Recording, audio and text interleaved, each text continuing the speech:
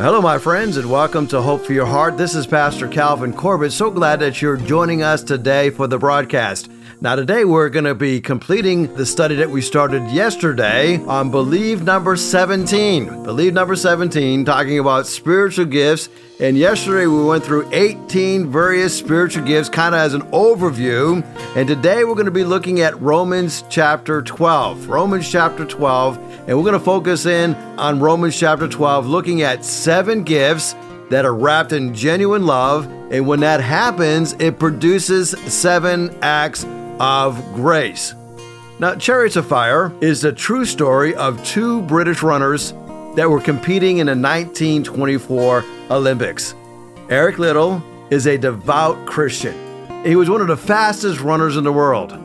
Eric's sister, Jeannie, wanted him to leave competitive running to join the family on a mission field to China. Jeannie feels like Eric was putting his running ahead of serving God, and so she questions his commitment. In one scene, Eric attempts to help his sister see his point of view. Eric announces with a smile, "I've decided I'm going back to China. The missionary service has accepted me."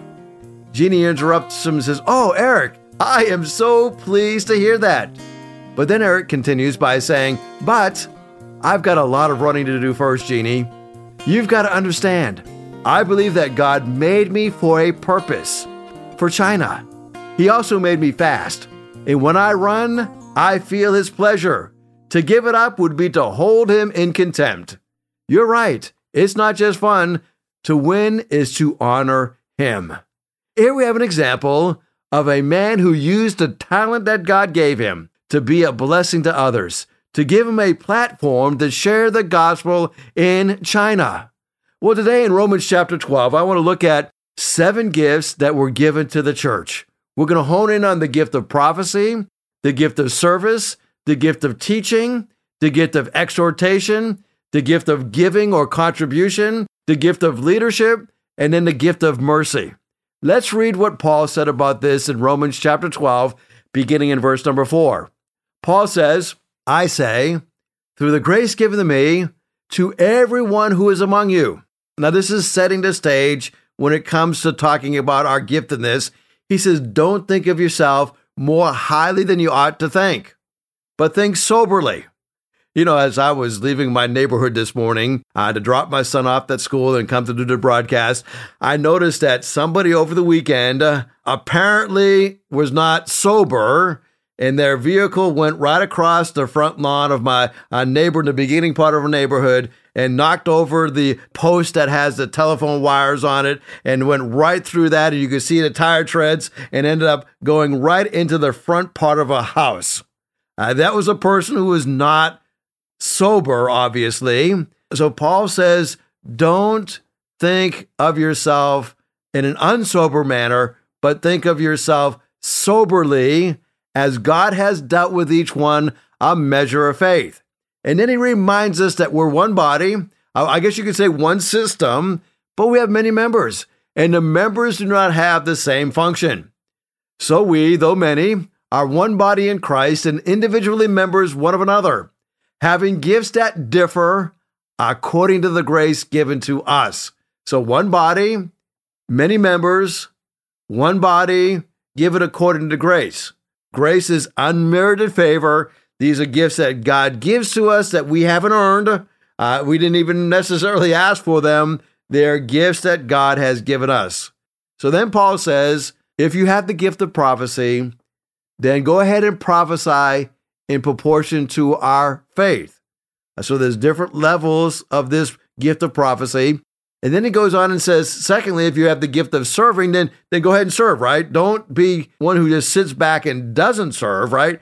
Use that gift. Start serving people. If you have that gift of teaching, well, get in front of a classroom. Start teaching. If you have the gift of exhortation, well, start exhorting people, right? Start challenging people. Start helping people to see what they can do when they're on the right track with God. If you have the gift of giving, or give it generously. If you have that gift of leadership, right? Don't be half-hearted about it. Do it with zeal. And then if you have that gift of mercy, right? Don't do it downheartedly. Do it with cheerfulness, right? Look at it like I have this opportunity to encourage people. So let's look at these gifts. Number one, the gift of prophecy. That is the ability that the Apostle Paul spoke of, this ability to faithfully look into God's word and to help lead the church. He put it this way in the book of Ephesians: having been built on the foundation of the apostles and the prophets, Jesus Christ himself being a cornerstone. And so the gift of prophecy, the gift of apostleship is the foundation of the church along with Christ. Some are apostles, some prophets, some evangelists, and some pastors and teachers. So here we discover that God has set up the prophet to guide the church. Number two is the gift of serving. That is one who is passionately serving and has this drive to serve the body of Christ. They are diligent in serving the body of Christ. Then we have the gift of teaching. That is instructing others in truth. As you think about teachers, right? A teacher's basic motivational drive is to discover and validate truth. Teachers are very sensitive to doctrinal integrity. We're talking about the church, and they have a great ability to research things. They are sincere. Christians who have the gift of teaching serve for and search for truth. They study diligently. They sift through a whole lot of stuff of scriptures, and they use a whole lot of different archaeological evidence and biblical evidence, and they look at a whole lot of commentaries. And so they're hoping to find answers to numerous questions. The most important gift today, measured by Paul's principle here, that we should excel in these, is that we should build up the church, is teaching. Nothing builds up the church like the truth of solid biblical teaching. And we desperately need more Christian teachers all over the world. And then there's another gift here. All right, we've talked about the prophecy. That one is setting the overall direction of the church. We talked about those who serve within the church. That kind of takes care of all the needs of the church. We talk about the teaching. Those are the ones that keep us on a solid path doctrinally. And then we have the gift of exhortation. That is encouraging. Exhortation is that gift that enables a person to encourage others to become mature in Christ. Those with this gift of exhortation, they will attempt to bring out the best in people. Indeed, it is to bring others to spiritual maturity. Exhortation includes rebuking fellow believers for their sins, and it's not the same as teaching. It is more of a call to action. As a matter of fact, Jude wrote about this exhortation gift when he wrote these words in the book of Jude, in verse number 3, there's only one chapter in Jude. Jude says, "Beloved, while eagerly preparing to write to you about the salvation we share," he says, "I find it necessary to write and to appeal to you to contend for the faith that was once for all entrusted to the saints." So the gift of exhortation is this appeal to contend for the faith. Don't give up on the faith. Don't quit, right? Encouraging people to keep on keeping on. Listen, every one of us, from time to time, needs somebody to encourage us. I remember many years ago, we were just starting the church, and I was having a hard time getting people to come, and just a small group of us, and I used to apologize because we had so few people coming, and somebody came and challenged me. I said, I'm not sure that this is worth it. And I thought about quitting, but I knew I never could quit, but because God called me to do it. But I had this person that come and said, now listen, if you quit and started naming off people in our little fledgling church, began by saying, well, what's Tom going to do? What's Joanne going to do? What's George going to do if you quit? You have people that are depending upon you. Don't make it all about yourself. Hang in there. You've got people that need you. How are they going to grow in your faith if you're not exhorting them? So sometimes we need the person we need to receive exhortation. Sometimes we need to give exhortation. The next gift we look at is the gift of giving. This is giving generously, right? A giver's basic motivational drive is to conserve what they can so they can share resources in order to meet needs. Givers take a special delight in discovering the needs that others tend to overlook. Just recently in an elders meeting, we have some guys that are really gifted in giving, and they're very generous, and they found out about a need in our church, and it was one of those needs that this person who had this need wasn't talking about it, but they found out about it. And they said, you know what we need to do as a church? We need to meet that need.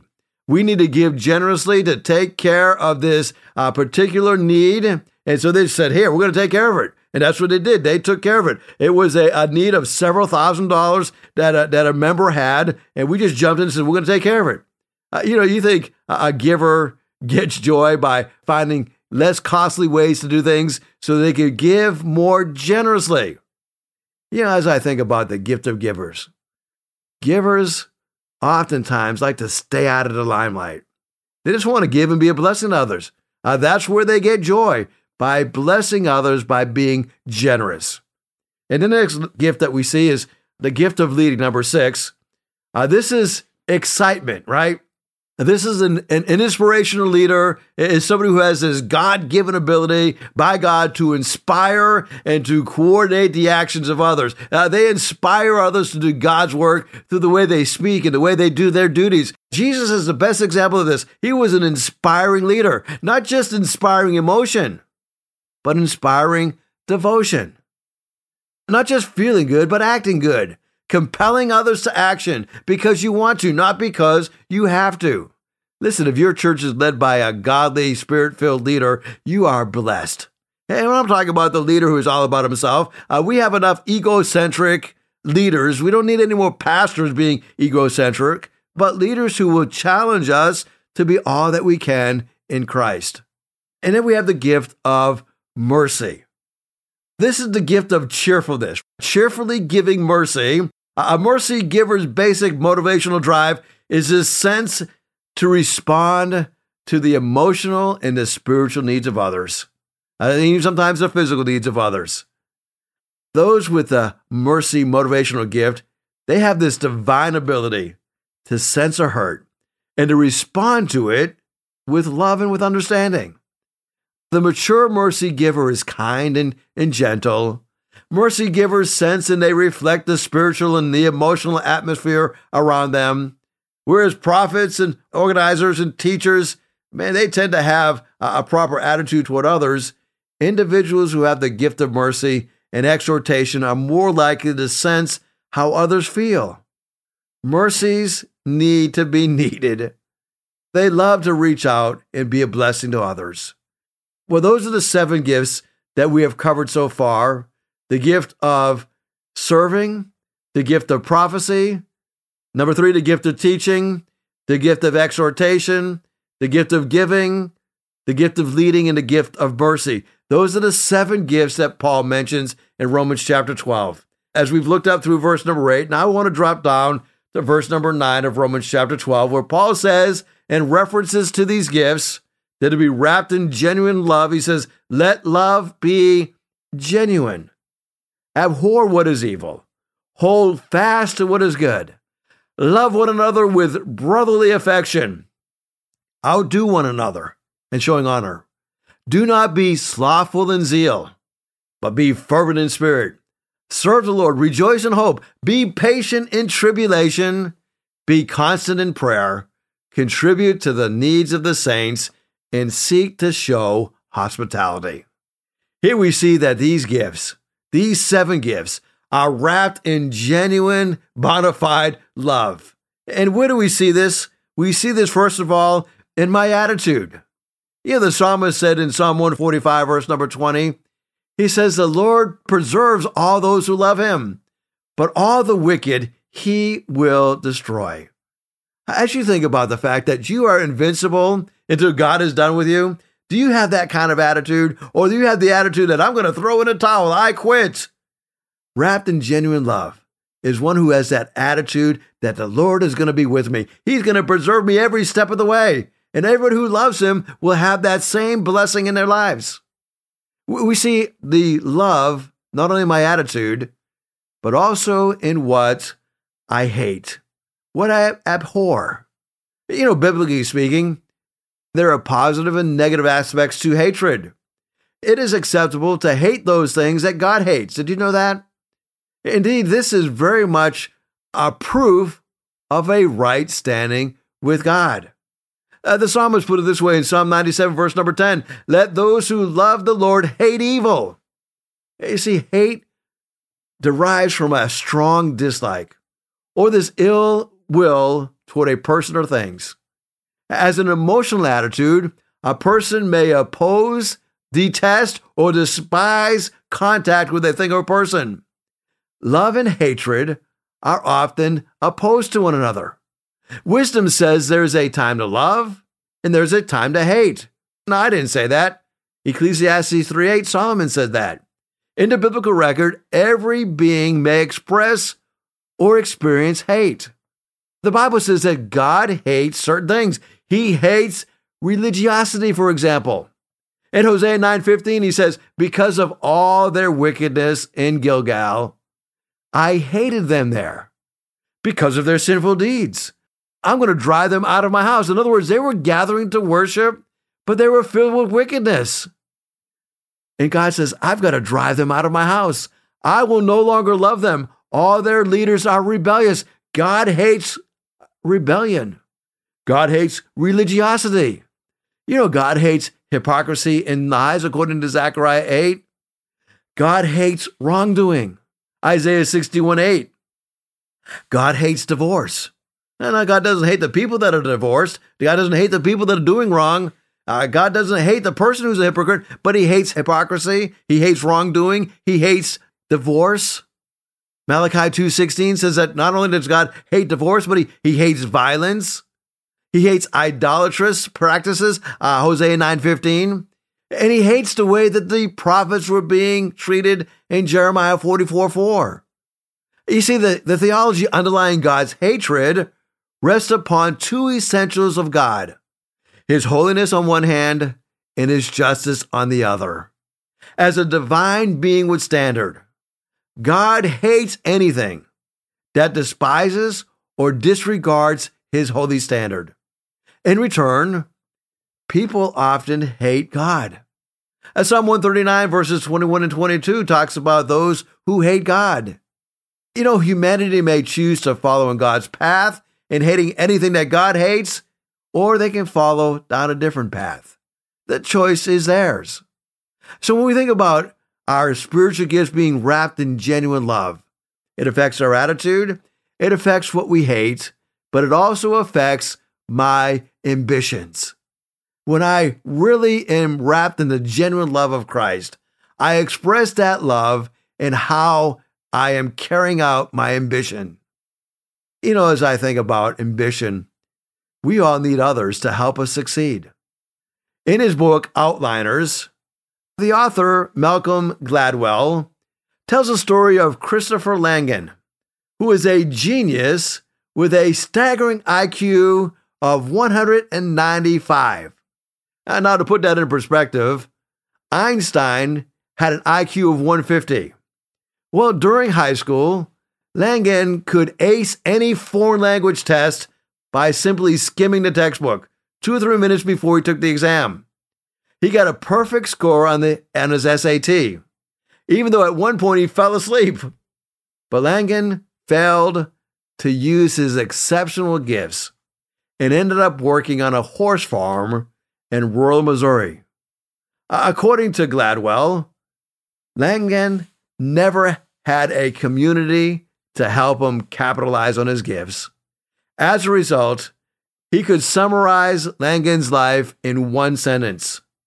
He had made his way alone, and no one, not rock stars, not professional athletes, not software billionaires, not even a genius, ever makes it alone.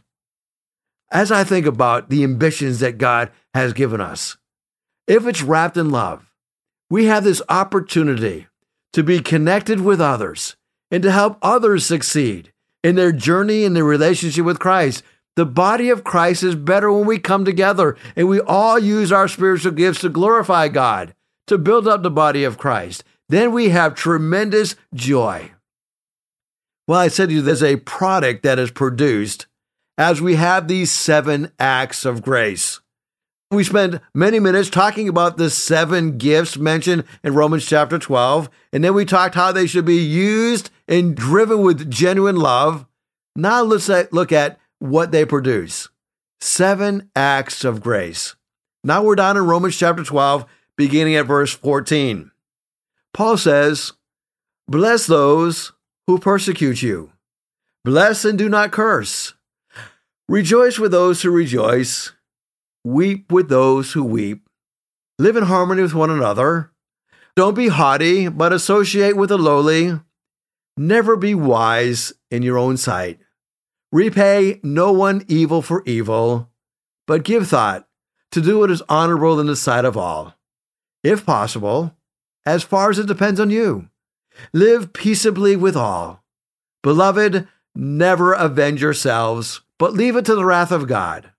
For it is written, 'Vengeance is mine. I will repay, says the Lord.' To the contrary, if your enemy is hungry, feed him. If he's thirsty, give him something to drink. For by doing so, you will heap burning coals on his head. Don't be overcome by evil, but overcome evil with good." Well, here are the 7 acts of grace that are produced. Number 1 is blessing. That is withholding a curse when we are persecuted. When the pressure is on us, we can withhold a curse. That is, as we exercise our gift, we bless others. When we are doing it in love, others receive a blessing. Number 2 is rejoicing. Rejoicing or weeping, right? This is this connection, emotionally connecting with one another. When we use the gifts that God has given us, it gives us this wonderful opportunity to rejoice with those who rejoice, to weep with those who weep. There is a special connection that takes place when we are using the gifts that God has given us. I think especially of the gift of mercy. You come alongside somebody and you're there with them. Many years ago, I had a friend who came alongside of me who helped me to navigate through a very difficult time in my life. His name was James Moffitt. James was one of these guys. He was a country guy from Tennessee. He was in the United States Army, did 4 years in Army. I met him when he was a student at college. He contracted a terrible disease, and that disease ended up taking his life. He connected with me and was able to help me during a very difficult time in my life where I was involved in a very serious accident in which I didn't get hurt, but somebody else was seriously injured, and I was sued and went through a whole time of depression, a whole time of dealing with that horrific event in my life. James Moffitt was there for me every step of the way. In return, I was there for him. When he became a hemophiliac and had a blood disease and then ended up getting AIDS and ended up passing away, I was there with him to help him through the final days of his life. He asked me to speak at his funeral, and I did with great honor. I spoke of my friend James. What happened? We emotionally connected to one another. I used the gifts that I had to help him, and he used the gifts that he had to help me. Think about what the church would look like if each and every one of us would reach out and bless others. There's something else that would be a benefit. Another act of grace is that we would be living in harmony with one another. We'd have that habit of getting along with others. Number 4, we would have the grace of modesty, right? Connecting with others, not being self-centered. I think about any sin that we commit, obviously is related to this sin of pride, but the sin of pride spins off into the sin of selfishness. We tend to be very self-centered people. Just recently, I was talking to a family who decided that they no longer wanted to come to church, and I tried to tell them in a very nice way that they're being very self-centered, and they're thinking that everything was about them, and because something happened that didn't go the way they wanted to do, they became very self-centered. The next gift is the gift of peace-loving, one who is an initiator of peace, and one who is able to bring peace and chaos. The 6th gift would be the gift of not being revengeful, replacing revenge with the gift of God's forgiveness. And then the last gift of grace is that ability to overcome, where we can defeat evil, where goodness triumphs over evil. Now listen, as you think about your life today, maybe you're struggling. When I do everything possible to live with others, I will live at peace. I can be at peace with God. Maybe you're looking at your life and you're deciding that I'm no longer going to repay evil for evil. I want you to know that you'll receive honor in return. I think the biggest thing that we struggle with is this lack of forgiveness. Maybe you need to forgive somebody today, and you realize that this is not a one-time act, it's a process. The process of releasing that person of that offense. You will be set free, that person will be set free, and God will be glorified. Well, thank you so much for listening today. God bless you. If you'd like to hear this broadcast again, you can have a free download at buzzsprout.com/1890557, or you can listen on Amazon, Spotify, Google Podcast, and Apple Podcast. Hickory Ridge Community Church is located at 3320 Battlefield Boulevard South in Chesapeake, Virginia. Sunday service times are 9 a.m. and 10:30 a.m. We'd love for you to join us. For more information, go to hrcc7.org. And remember, no matter what you're going through, in Jesus Christ there is always hope for your heart.